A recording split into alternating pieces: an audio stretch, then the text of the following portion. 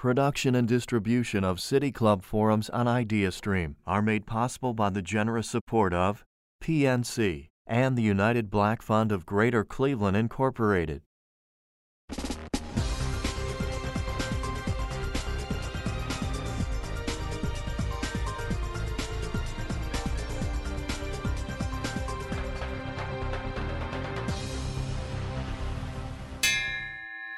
Hello and welcome to the City Club of Cleveland, where we are devoted to conversations of consequence that help democracy thrive. I'm Dan Moulthrop. I'm Chief Executive here and a proud member. Today is November 6th, and as we've done since the pandemic hit Ohio, we are live from the studios of 90.3 WCPN IdeaStream. They're our public media partner, and we're deeply grateful for their partnership. And here we are. The outcome of the 2020 presidential election and several Senate and congressional races remain unknown 3 days after Election Day. The nation is still on edge as all eyes continue to focus on 5 states: Arizona, Georgia, Nevada, North Carolina, and Pennsylvania, whose diligent count of ballots continues in the best traditions of American democracy. President Donald Trump claims voter fraud is, quote, stealing an election win from him, while Democratic candidate and former Vice President Joe Biden reminds the country that, quote, democracy is messy, and urges everyone to remain calm while the votes are counted. These two starkly different approaches to a democratic process that has endured for centuries illustrates the nation's deep divides during a year filled with so much social and economic devastation. More than 235,000 deaths related to COVID, an economic recession that parallels the Depression, unnaturally powerful and devastating wildfires, hurricanes and storms, a contentious Supreme Court nomination, and several nasty constitutional disputes. So what can we expect not only as the outcome of this election, but for the future of our nation and the future of our democracy and our political processes? Our forum today features 2 past City Club speakers, friends of the City Club. Claire Malone is senior political writer for 538, a data and analysis website primarily covering politics and sports. She's a native of Shaker Heights, Ohio. She previously worked as a member of the editorial staff for the American Prospect and the New Yorker. And she's the author of A Tale of Two Suburbs, a piece outlining the culture clash of white Democrats in Shaker Heights and Parma. Dr. Jeremy Suri is a leading scholar of American politics, social change, and international affairs. He currently holds the Mac Brown Distinguished Chair for Leadership in Global Affairs at the University of Texas at Austin, where he's also professor of history and public affairs. He's the author of The Impossible Presidency, The Rise and Fall of America's Highest Office, about which he spoke at the City Club. And he's also the creator of the This Is Democracy podcast. If you have questions for Dr. Jeremy Suri or Claire Malone, please text them to 330-541-5794. That's 330-541-5794. And you can tweet them at the City Club. We'll work them in. Claire Malone and Jeremy Suri, welcome back to the City Club of Cleveland. Nice to be with you. Thanks for having me. It is so great to have you both. And let me assure all of our listeners and viewers that if there is breaking news, we will let Claire break it. So we are keeping track of the counts as they're coming in and any declarations or states that are called, and we will certainly let people know as soon as things happen. Claire Malone, let me ask you to just sort of tell us what the state of the race is right now. Well, basically, we're all waiting for Pennsylvania to be called. I think we're all expecting that Joe Biden will win Pennsylvania.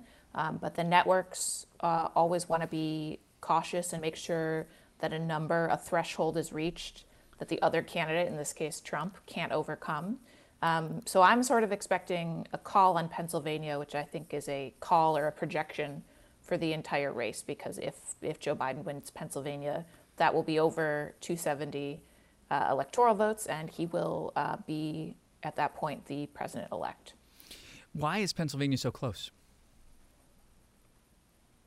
Well, it's actually probably not going to end up being close, but just the way that we all do this vote count, there were so many mail-in ballots, and those are counted later on. Those were mostly Democratic votes because, as we all know, over the past few months, Democrats were pushing mail-in voting because of the pandemic, and so those votes had to be tabulated later. Pennsylvania waits until the day of the election to start counting those votes. So actually the margin will probably be decently cushy for Biden in the end, but it's just a slow count, and we're kind of just waiting for the the incrementalism to reach a certain point. So people should keep that in mind. That it's going to be close in other states. Georgia, for sure. I believe that the Trump campaign has indicated, as has the Georgia Secretary of State, that Georgia will probably go into a recount because the margins will be so slim. But Pennsylvania is actually going to, I think, end up being a little bit rosier for Biden as far as a vote margin goes. Jeremy Suri, this week has been one of a sort of excruciating period of anticipation for political watchers of all stripes. And it has revealed a lot about the state of American democracy. And I wonder what it has revealed to you, or what you have noticed about the state of American democracy. I think it's a great question. There's definitely a lot that we're seeing about ourselves. We've long said as historians that elections are mirrors of our society. We're seeing, of course, that we are a deeply divided society, divided between Democrats and Republicans, and the outcome of this election actually looks startlingly like 2012, when Barack Obama defeated Mitt Romney. There are just a few states that are different, Ohio being one of them, Georgia and Arizona in this case. But we're a country deeply divided between Democrats and Republicans, and also deeply divided between urban and rural voters. We're also a country filled with progressive thinkers and filled with anti-progressive thinkers. And the issue of race is really an issue where you can see not a lot of center, but a lot of extremes on both sides. And then finally, I'd say we are a society now where more people are engaged, at least with voting. They're often engaged in voting and yelling at one another, but they are engaged. Across our history, the moments of greatest turnout have actually been the moments of greatest partisanship. When we're more partisan as we are today, more people actually get involved with voting. So that's a good and a bad thing if you think about partisanship and voting. All of this is to say, Dan, that there's a lot of work cut out for us in bringing the country together and figuring out new ways that people who share such different views of the world can find a way to work together. Claire Malone, as we've been thinking or sort of watching things play out, and this is I don't think there's been this much attention paid to the process of counting ballots since 2000 in the disputed, the famous hanging Chad moment. Nevertheless, like this year, people understand voting. They understand the process. They've looked into it. We're having more conversations about the Electoral College, perhaps, than we've had in decades. And there's something that feels quite durable about about the way we do democracy here.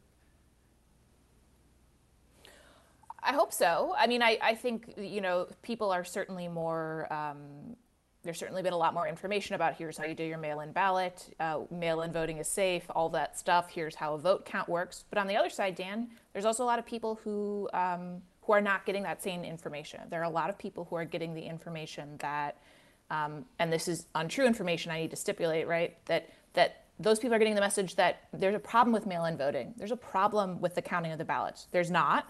But a lot of people are getting that message, and I think a disturbing number of people are getting that message. So on the one hand, this is one of the smoothest vote counts, if you're talking about actual facts on the ground, that we've had in, I think, quite a lot of time. People were very vigilant on the ground. I think election, you have these bipartisan election observers and vote counters. For the most part, we didn't see any of these big hiccups. But on the other hand, I think a lot of people, there were some pretty alarming pre-election polls about the way people felt about the integrity of the election. And obviously that comes from the very top, right? The president has made some pretty alarming statements, democratically alarming, I would say. So I'd say it's a double-edged sword. Unfortunately, I think it's a partisan, bubble, whether or not you see the vote process as having unfolded smoothly or not smoothly, because we've seen a lot of, pretty disturbing scenes from around the country, particularly in Detroit, I would say, of protesters outside, windows saying "Stop the vote" in the midst of a vote count. So that stuff is makes me a little bit tentative to give a full-throated. Everyone was more involved with democracy. We are going to see at the end of the day a historic turnout. But I do want to temper it a little bit with there's some real problems. Jeremy? I would say, though, that is how our democracy has historically worked, unfortunately. We like to tell a story of our democracy of, good patriotic citizens who go out and vote and then go home and happily accept whoever has won the election. Generally, we do accept who has won the election, but not without strife, not without violence. Our elections were surrounded by low-scale and large-scale violence in the 19th century and also in the early 20th century as well. So I'm actually pleasantly surprised and optimistic that for all the yelling we're seeing on social media, there does seem to be a very strong commitment among Americans to move forward with whoever has more electoral votes and has more votes as a whole, even if people don't like it, similar to 2000 in that sense. Jeremy Suri is a professor of global affairs at the University of Texas at Austin. Claire Malone of 538 is with us as well. You're with the City Club Forum. And if you have a question for Claire and Jeremy, please text it to 330-541-5794. That's 330-541-5794. If you're on Twitter, you can tweet it at the City Club. We'll work it into the program. I want to ask you, Jeremy Suri, about the press conference last night. It wasn't exactly a press conference because it was a statement just delivered to the press from the president in the White House briefing room. And it was remarkable for a number of reasons. But as a historian, what did it tell you? So that was an event we have not seen in our history. It's rare for a historian to say that, where a president of the United States comes before the American public and tells the American public that he doesn't believe in the Constitution and doesn't believe in our democracy. We've had plenty of presidents who have done undemocratic things and done unconstitutional things, Democrats and Republicans. But that speech, if I were leading a discussion of it with my students, we would very quickly come to the conclusion that everything in that speech explicitly and consciously ran against everything that our democratic constitutional republic is about. We allow the people to choose who leads our society. All votes are counted equally. You don't get to say your votes for you are legal and the votes for your opponent are illegal. And whether someone is from an African-American city like Philadelphia or Detroit that was singled out by the president, or from a white rural area, after the passage of the 15th Amendment, all those votes count equally. So it ran against everything in our society. And actually, I think he largely went much too far, even for his supporters. It's very hard to defend what he said.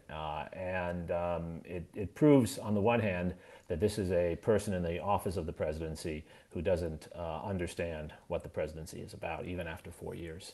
He understands what he's about, but not what the presidency is about.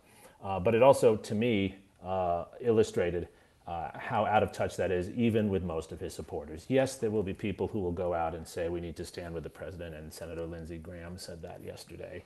But most Republicans are too cowardly to come out and condemn it, but they don't support that. Here's the real problem with what he said. The members of his own party were elected in these elections as well. If you invalidate these elections, you're invalidating all those members of Congress and the Senate. So if you're Tom Tillis or you are Susan Collins, you have to think to yourself, what's going on here? We're going to invalidate and question this. So the legitimacy of his own party members was attacked by the presidency and by President Trump, and they can't stand for that.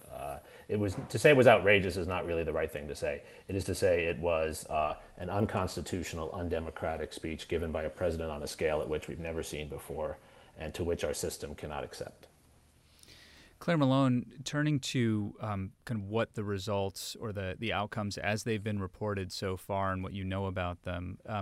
What do these outcomes tell us about the state of our political parties?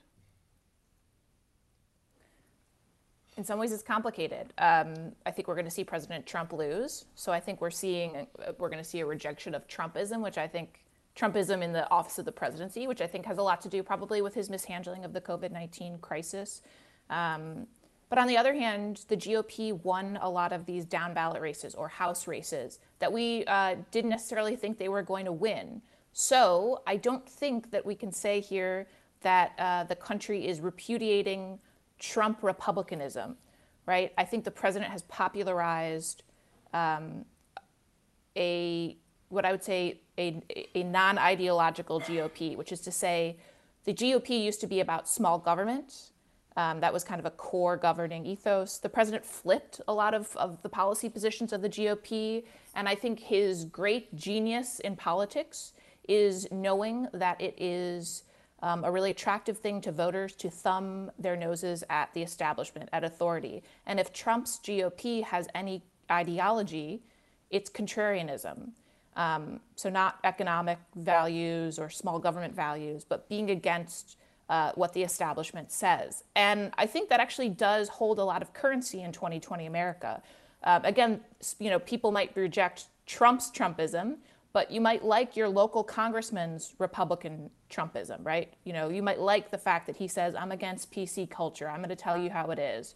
Or, you might not be from a district where you like what's happening with the Black Lives Matter movement. You might buy into the idea that socialism is coming to America, right? And I think that is still, as we can see from these election results, something that is attractive to some Americans. So we're left with a bit of a split here, and I think Joe Biden is probably going to be faced with, we don't know the election results yet for control of the Senate, but he's probably going to have a Republican-controlled Senate, which means that he'll be governing from the center a lot more than we thought he would. Frankly, I think it'll be a bit of a repeat of the Obama administration in some ways, where you saw a lot of executive decisions coming down, but a lot of stasis and gridlock in the legislative branch. So it's an interesting position for Democrats, where on the other side of things, 3 weeks ago, I was talking to Democratic strategists about their sort of wish list of what they could get done if Democrats held, the White House, the Senate, and the House. There's not going to be a lot of packing of the federal judiciary or, adding I think adding seats to the Supreme Court was always out of the question, but even adding additional seats to circuit courts, things like that, that's probably not in the cards. So there's a bit of a readjustment here, which frankly might be more in keeping with how Joe Biden wants to govern. He's a guy who's always, throughout the course of his career, this is his third time running for president, kind of hewed to his party center, wherever that is at any particular point in time.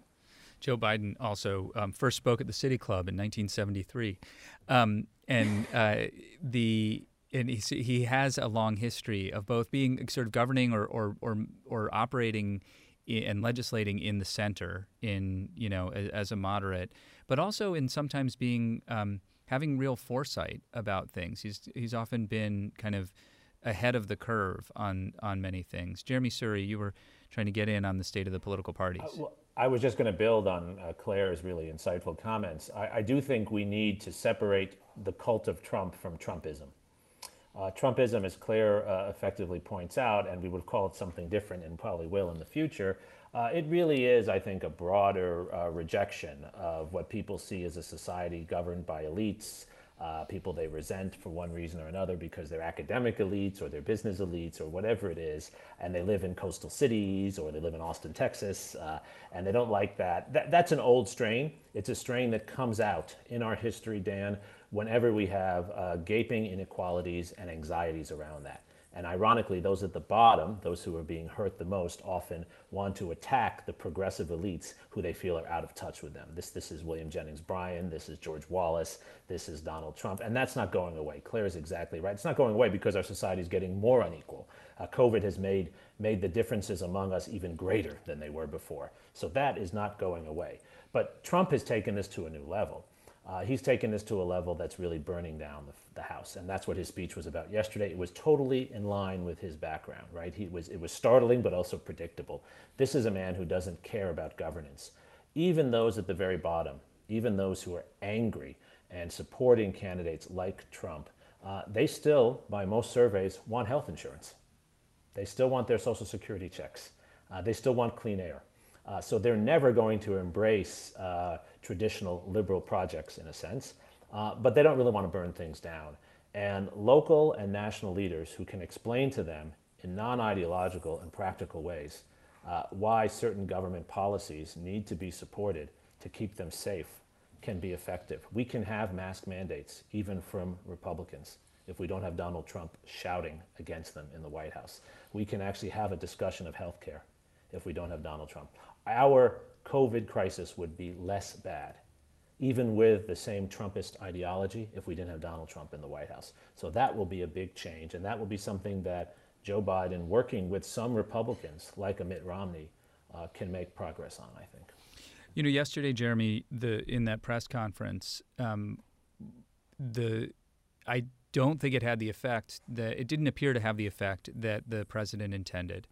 It seemed as if he intended to lay out a case and galvanize people to somehow push something towards his own continuation of power.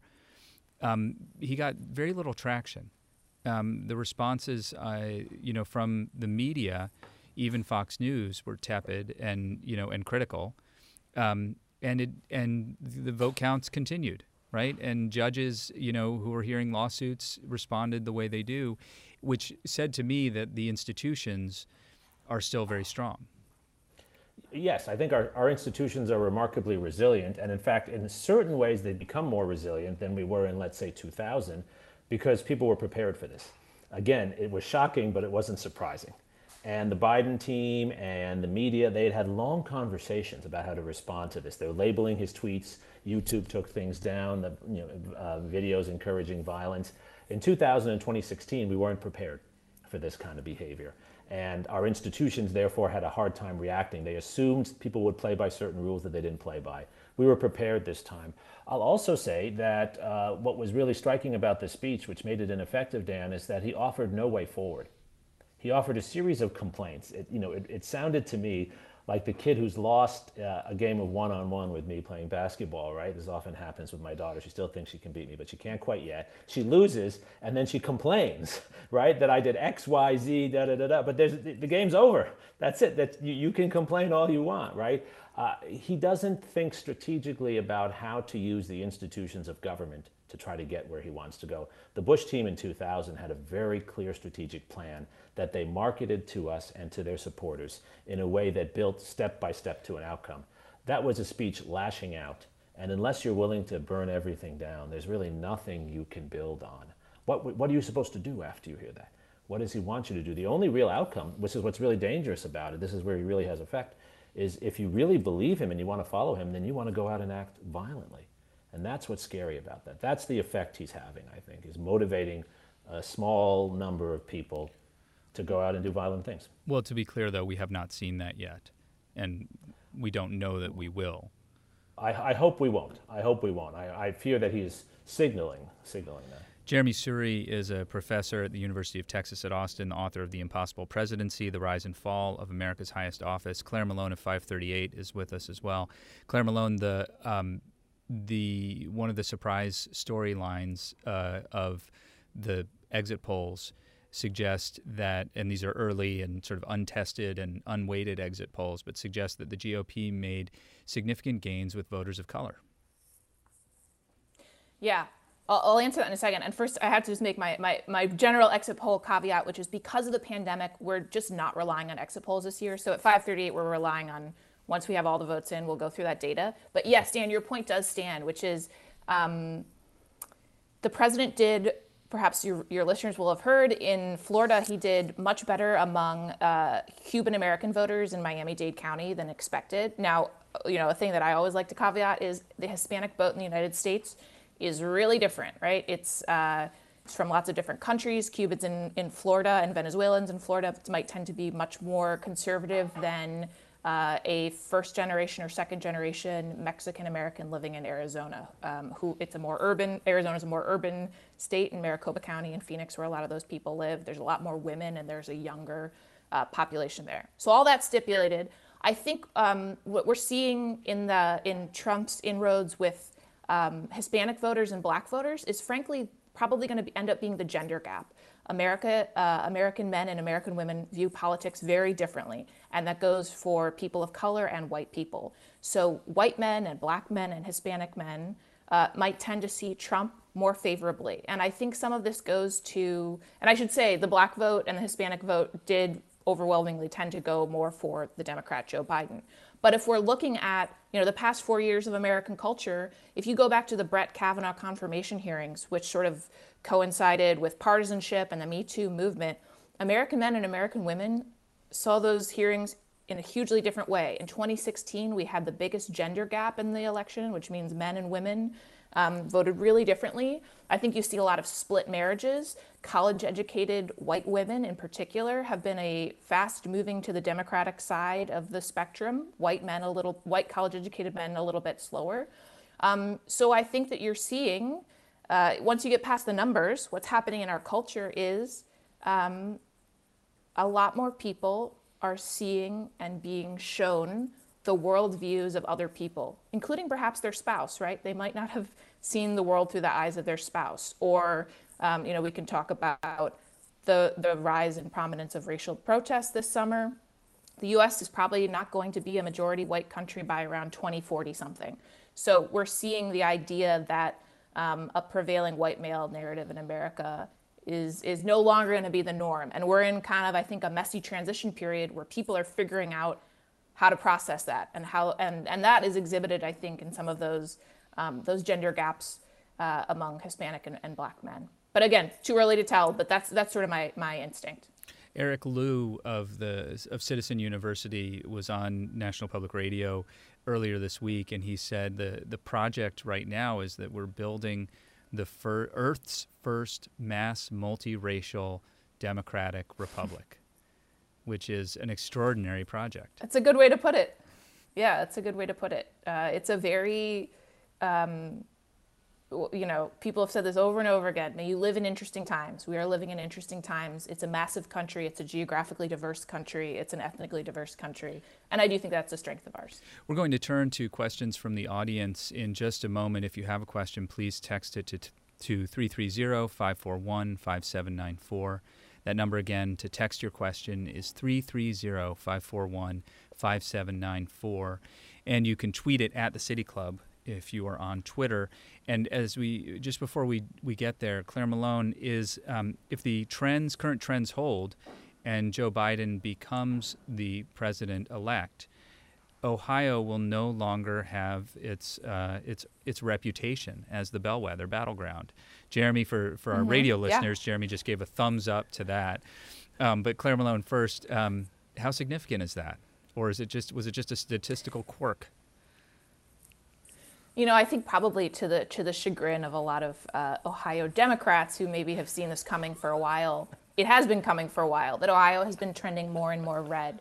And for reasons, our neighbors, Michigan and Wisconsin, Wisconsin is a longer, I think, a more storied history of being a progressive state. Ohio also has Appalachian, it's an Appalachian region in the southeast of Ohio, and there is a trove of white, non-college educated voters. But I would also say that we're in the midst nationwide of what your election night map looks like. And what I mean by that is, okay, Ohio is no longer the swing state, but I think Georgia is a new purple state, a new swing state. Arizona is a new purple state, a new swing state, potentially even Texas.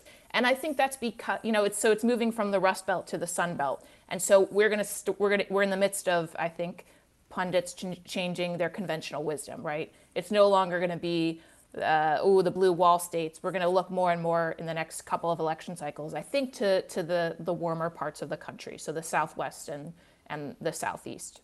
Jeremy, Sorry, Ohio. No, yeah, well, it's your Ohio too, Claire. Jeremy Suri, as a historian, I sense that it gives you some pleasure when these historical trends are upended. Absolutely. I see that as a sign of progress historically, and progress doesn't have to be for one party or the other. Our system has many, many flaws, and one of them is that it tends to get stuck in ruts around particular areas because of the nature of our electoral system. The math made Ohio, as much as anything else, a turning point for our electoral system. With the election turning now to competition in Georgia, in Arizona, in Texas, quite frankly, that allows more issues to come to the fore and more populations to be heard from in different ways. Having the election turn on Ohio, quite frankly, made it much more of a white election than it had to be. Just as having the election turn on Florida gives Cuban voters a particular influence. Nothing against white or Cuban voters, but our system advances when new kinds of voters have voice. And this shifting has always historically meant that we therefore get a dynamism in the system, and it gives an opening Again, not just for Democrats. This could be an opening for a new Republican Party that appeals to Latino voters, building on some of the work Trump has done, but maybe going further in other ways. Latino voters in Texas are very winnable by Republicans. Trump is not that popular with them. He can win some votes with them, he can close the margin, but you could imagine a Republican who appeals to Latinos offering economic opportunity, health insurance, and a better immigration set of policies, and winning a large number of them.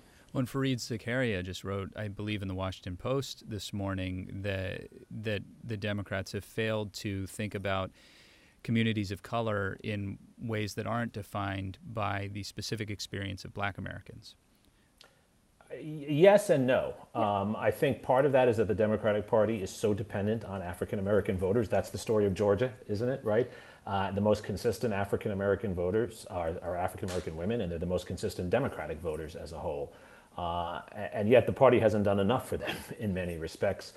Too often, Democrats think of Latino and Latina voters as following Democratic issues that African Americans have found attractive, and that's not always true. But I don't think the Republican Party has done an effective job of reaching out to them. That's where I disagree with Fareed a little bit. I think the question is really who is going to reach out to them in what way. That's what makes Texas, in some ways, the new Ohio, right? Because Texas is going to be, it already really is, about 50-50 Hispanic and non-Hispanic. And what is that going to look like? Who's going to make the appeal to them? A Barack Obama kind of figure can win by running as a Hispanic figure, by a Latino figure, but also appealing to traditional issues, or someone on the right who appeals to Latino issues can win in Texas. Claire, you look like you want to get I mean, I think George W. Bush would disagree with you. You know, I mean, I talked to Karl Rove this summer for a piece about the GOP's, I would say, consistent choices to appeal to white voters above Latino voters or voters of color. And you know, he basically said the GOP should really have followed what they mandated after Romney lost in 2012, which is we need to make better appeals to Latino voters. I think probably what Fareed Zakaria was saying, having not heard the clip, is that Black voters and Black people in America have a very specific experience rooted in slavery, and that Latino voters, many of them are coming to America, you know, they're first generation, second generation immigrants, although obviously that's not the case in like Texas and Colorado. A lot of people have been there since before the US was founded. But the idea that the Black experience in America is very different, you know, unfortunately, racial hierarchies are not unique to, you know, colonial India, right? America has those, and ones that we don't talk about. And I think that that's an uncomfortable thing for Democrats to unpack. Also, probably there aren't enough Latino, you know, figures in the Democratic Party of prominence. They don't have the same kind of, you know, the Black church is really effective in helping to turn out voters for the Democratic Party. Souls to the polls kind of movements have been, you know, really effective. There's not the same outreach and depth of that in the Latino community. But I do think that the Republicans are doing probably some canny soul searching. Mitch McConnell himself kind of basically said in his, you know, victory press conference, we need to win more women. And I'm sure he'll probably also start to think about, you know, certain places where they can make inroads with voters of color. Let's move to questions from the audience. Again, if you have a question for Claire Malone of 538 or Jeremy Suri of UT Austin, please text it to 330-541-5794 or tweet it at the City Club. We'll work it in. Question for both of you. It appears that Biden's lead in many states like Pennsylvania and Nevada is insurmountable, but those states are still considered too close to call. Couldn't this lack of decision-making just give President Trump more time to spread misinformation about voting and the process of vote counting? Jeremy Suri. I worry a little bit about that, but I actually think right now it makes a lot of sense to be deliberate about showing that we're doing everything we can to count every vote. The argument that the Biden people are making appropriately, and the Democratic Party and most American citizens, is that this election is about counting the votes, and whoever has the most votes in the most states with the most electoral votes should be president. And so I think it's wise not to be premature in calling this, but it's also true that the longer this lingers, the more time there is for frivolous lawsuits and all kinds of outrageous things to be said. So we have to find that Goldilocks position. I'll be very comfortable, and I think we'll be in a good place if this race is called by this evening. And I think it will be. If this lingers for 3-4 more days, then we're in a different situation. Claire Malone? Yeah, from a newsroom perspective, we're actually owned by ABC News, so a little bit clued into what's going on there. I think the networks want to be extremely sure of their calls. I think a lot of internally, probably those decision desk people are sure of their calls, but network executives, I think, probably weigh in here a little bit because if a state had to, if a network had to retract a call, if you go back and think to 2000, when Dan Rather said, "You're all probably mad at us, and you have every right to be," when networks pulled back their call of Florida. Everyone wants to do as much as they can to avoid that, to make an extremely clear call so that the Trump campaign can't push back and say, well, there's 700,000 votes left, right? They want to be extremely clear, be able to lay out the margins, and kind of also, I think, process the politics within each individual network.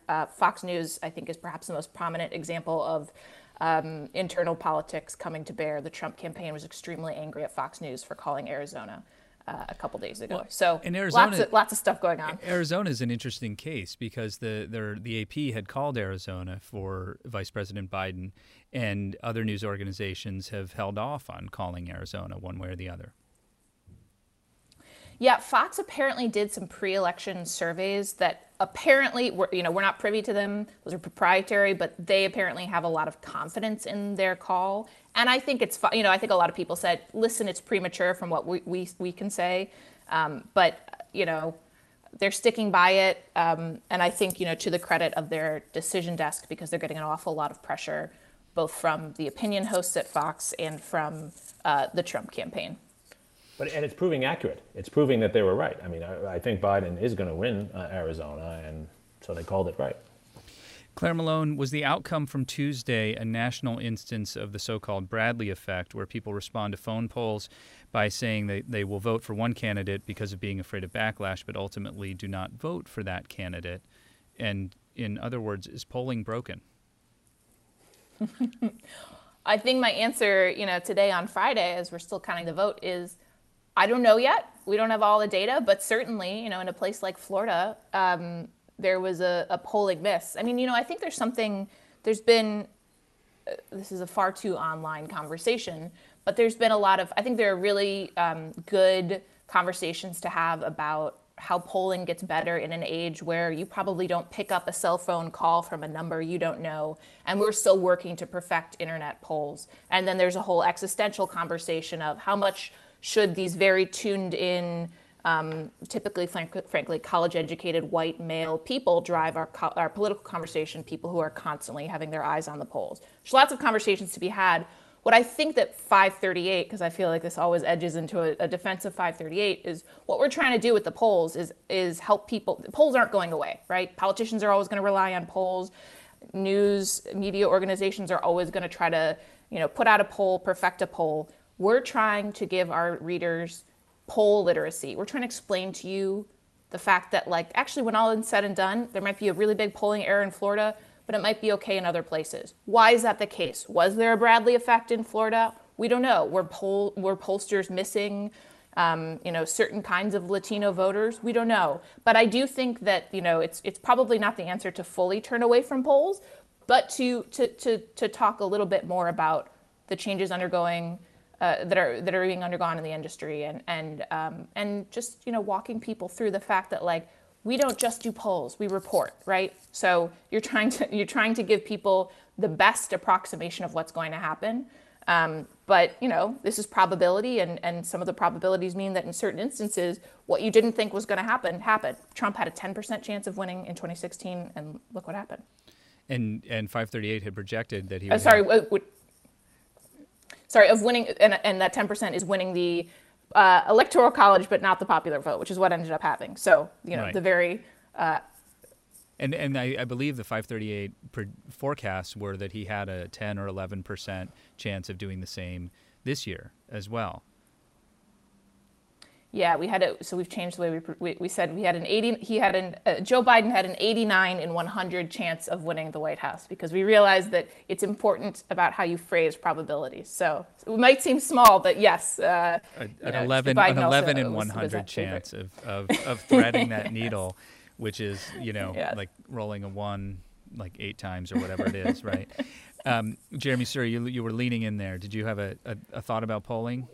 Yes, I do. I love polls. They give us a lot of information, but we have to understand how to use polls.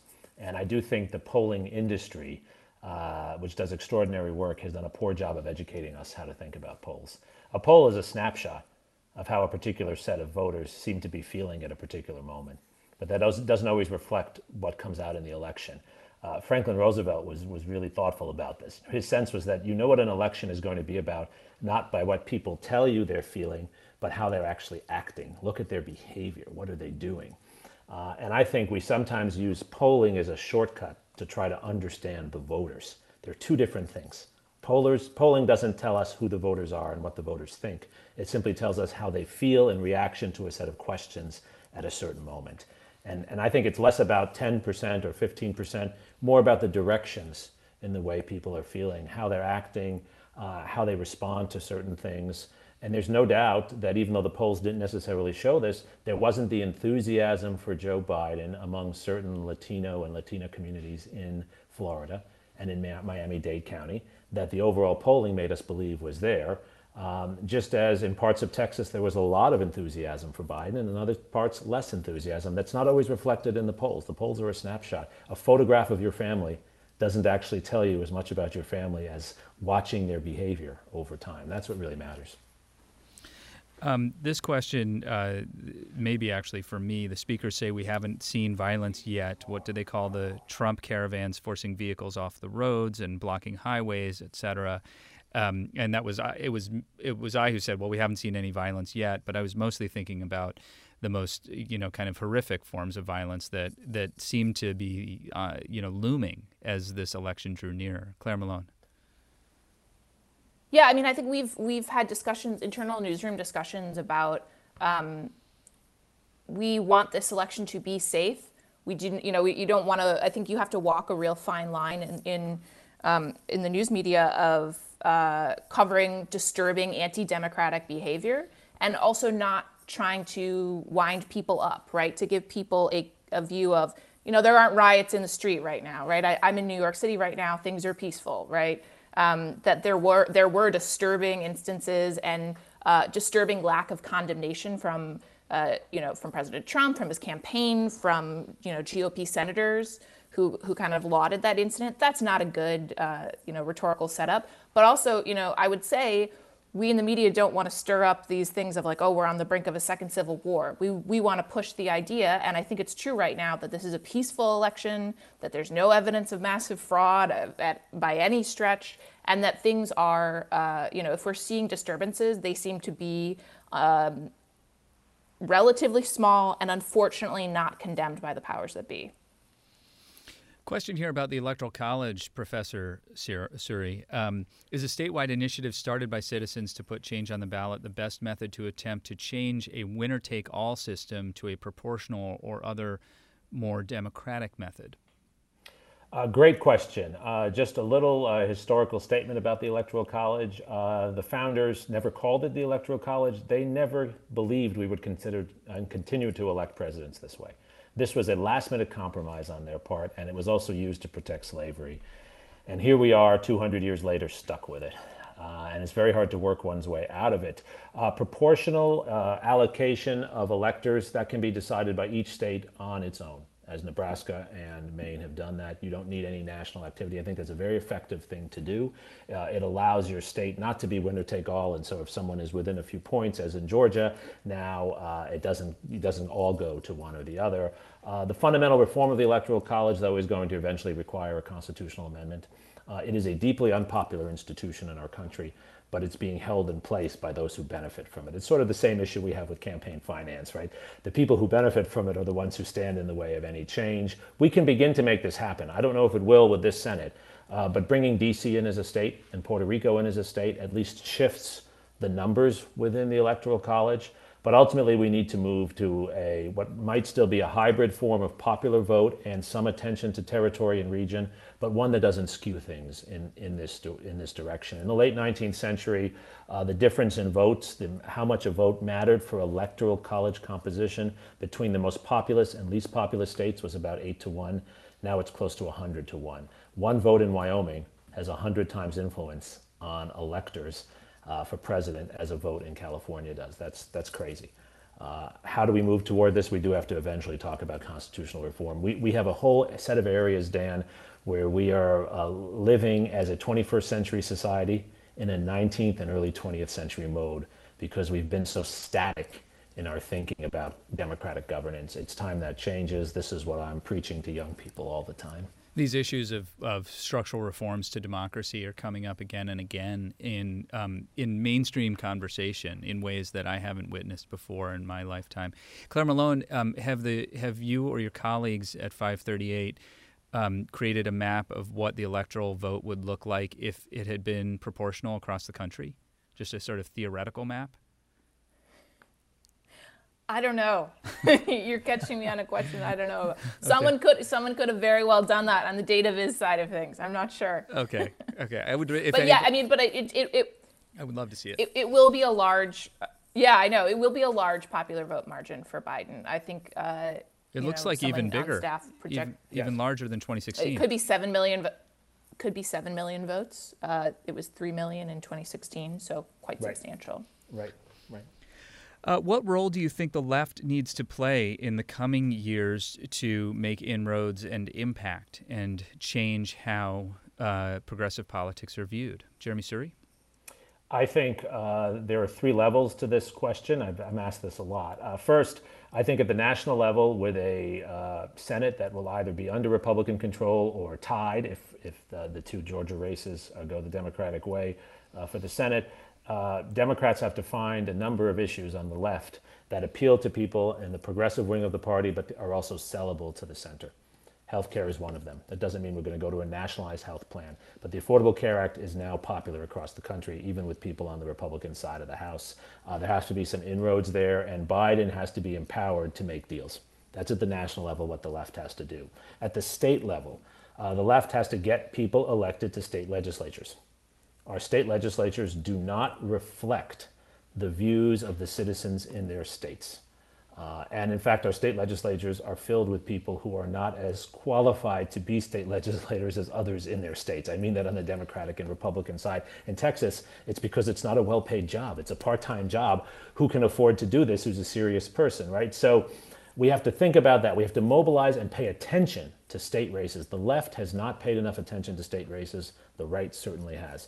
And then at the local level, I think where real progressive reform can be pursued now is at the local level, working to reform police departments, working to bring anti-racism into the ways in which local funds are allocated, the way schools are run, the way voting occurs at a local level, the way homelessness is dealt with.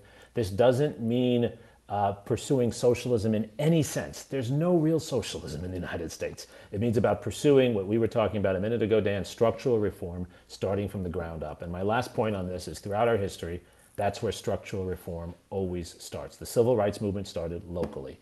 The progressive movement started locally in places like Cleveland. It needs to start there now. Claire Malone, in terms of the question is sort of what does the left need to do to grow its or to bring more people in to their platform? Yeah, I mean, I'm always, as a journalist, I'm always a little wary of offering solutions for parties. But what I will say is that I think a lot of people in different parts of the country, because our politics have become so nationalized, that people, to Jeremy's point about building out state governments, under Barack Obama, I think, we saw a much more nationalized politics. And frankly, Democrats didn't do very well at the state level. And I think it can be a problem for people when they don't see themselves, like let's say you're living in Northeast Ohio and you don't see yourself in the national party and you don't have a really good sense of who Ohio Democrats are, who your local Democrat is. I think that's a problem for people. I would broaden it out and say The fact that a lot of our regional news organizations have been completely hollowed out is a huge problem. One of the things that I think was really discordant for people in the 2016 election, and frankly towards, throughout the Obama presidency was, again, I'm talking about Northeast Ohio, you might have seen President Obama talking about a recovery, and that was true, but it wasn't the same in all places. So you might have been experiencing in Northeast Ohio or in other parts of the country, frankly, a pretty hard time, and you weren't getting a lot of that news because maybe your local paper shut down, or maybe it had gone to 2 days a week, whatever it might be. I think that's a really big problem for our country. It's not just about elected officials. Politics and civics has to do with how you're getting your news, if you trust your news. And you might not trust someone from New York City as much as you trust someone who lives a 15-minute drive away. So I would say there's a lot about, consolidation of media. That's a big problem for democracy, actually. Question from another listener. If Biden wins, will the Republican Party still espouse the values of Trump? We were talking about sort of Trumpism beyond the White House. If so, is there the potential for a third political party, a moderate Republican-type party, for instance, to emerge? Claire Malone? I don't think so. I mean, I think what might happen is you start to see. First of all, I think that Trumpism is probably here to stay in the Republican Party. People have realized, some people have realized that that's really a way to win, and people like that. There are certainly other Republicans who are uncomfortable with that, who I do not think will leave the Republican Party, but will maybe in a 2024 Republican primary kind of put forth more, I would say old school GOP country club kind of platforms. But I think you'll probably start to see bigger divisions within the party, just kind of how you're seeing in the Democratic Party of, the very far left, and then kind of more of the old blue dogs, and then sort of, a lefty establishment. I think you're just going to see more bubbles within each party. Jeremy Suri, the Republican Party was a third party once. Absolutely. Abraham Lincoln was the first Republican president. People forget that, and it began as a third party. Actually, there were for a time 4 parties.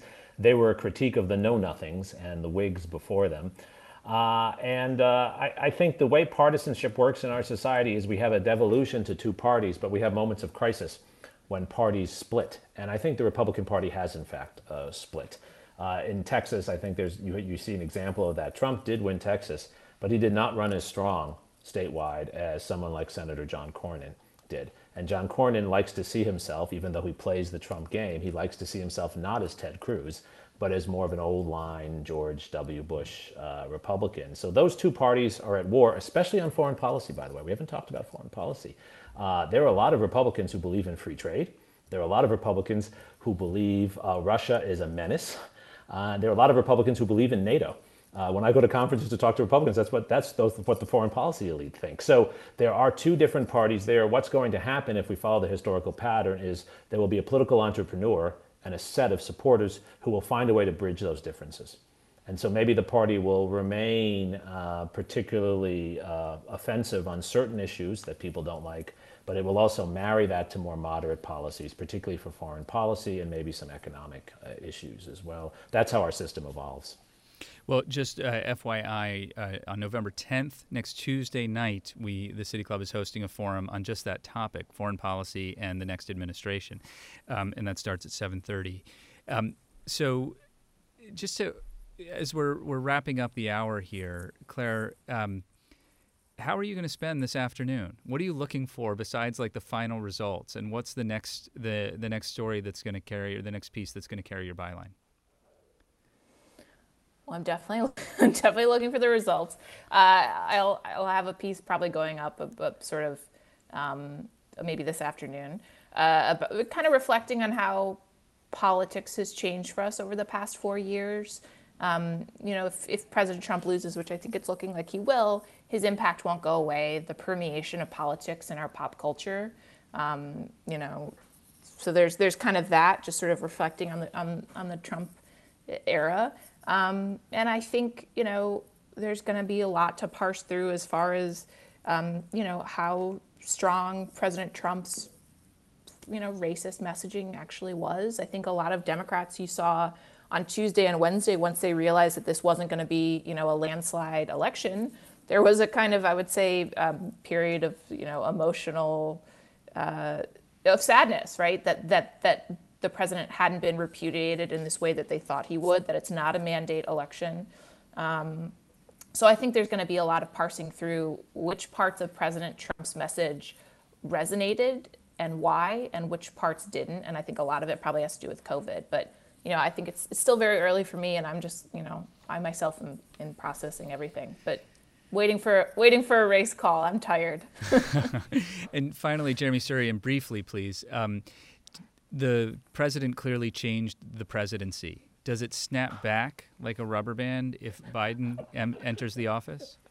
You asked me the biggest, most difficult question with the least amount of time, Dan. It doesn't snap back, but there will be a reaction to much of what he does. We are going to be going into a period of congressional government where Congress asserts itself more, whether it's Democrat or Republican. So some of the things Trump did will last, but many will spark a counter reaction, as happened after Andrew Jackson's presidency. We'll get legislating from the legislature? We'll get limits on the president's use of money, limits on his use of military force, and requirements for him not to appoint interim people to run all the federal agencies. Jeremy Suri is the Mac Brown Professor, Distinguished Chair for Leadership and Global Affairs at the University of Texas, Austin. And Claire Malone writes about politics for 538. And we are so delighted that both of you could join us. Thank you so much. Thanks also to you for listening, and to members, sponsors, and donors, and others who support our mission to create conversations of consequence that help democracy thrive. You can find out more and join them at cityclub.org/thankyou. Next week, we will be discussing the American Jewish Committee's new, recently released State of Anti-Semitism in America report. There's a lot to hear there. Thank you very much. Stay safe. I'm Dan Moulthrop. Our forum is adjourned. For information on upcoming speakers or for podcasts of the City Club, go to cityclub.org.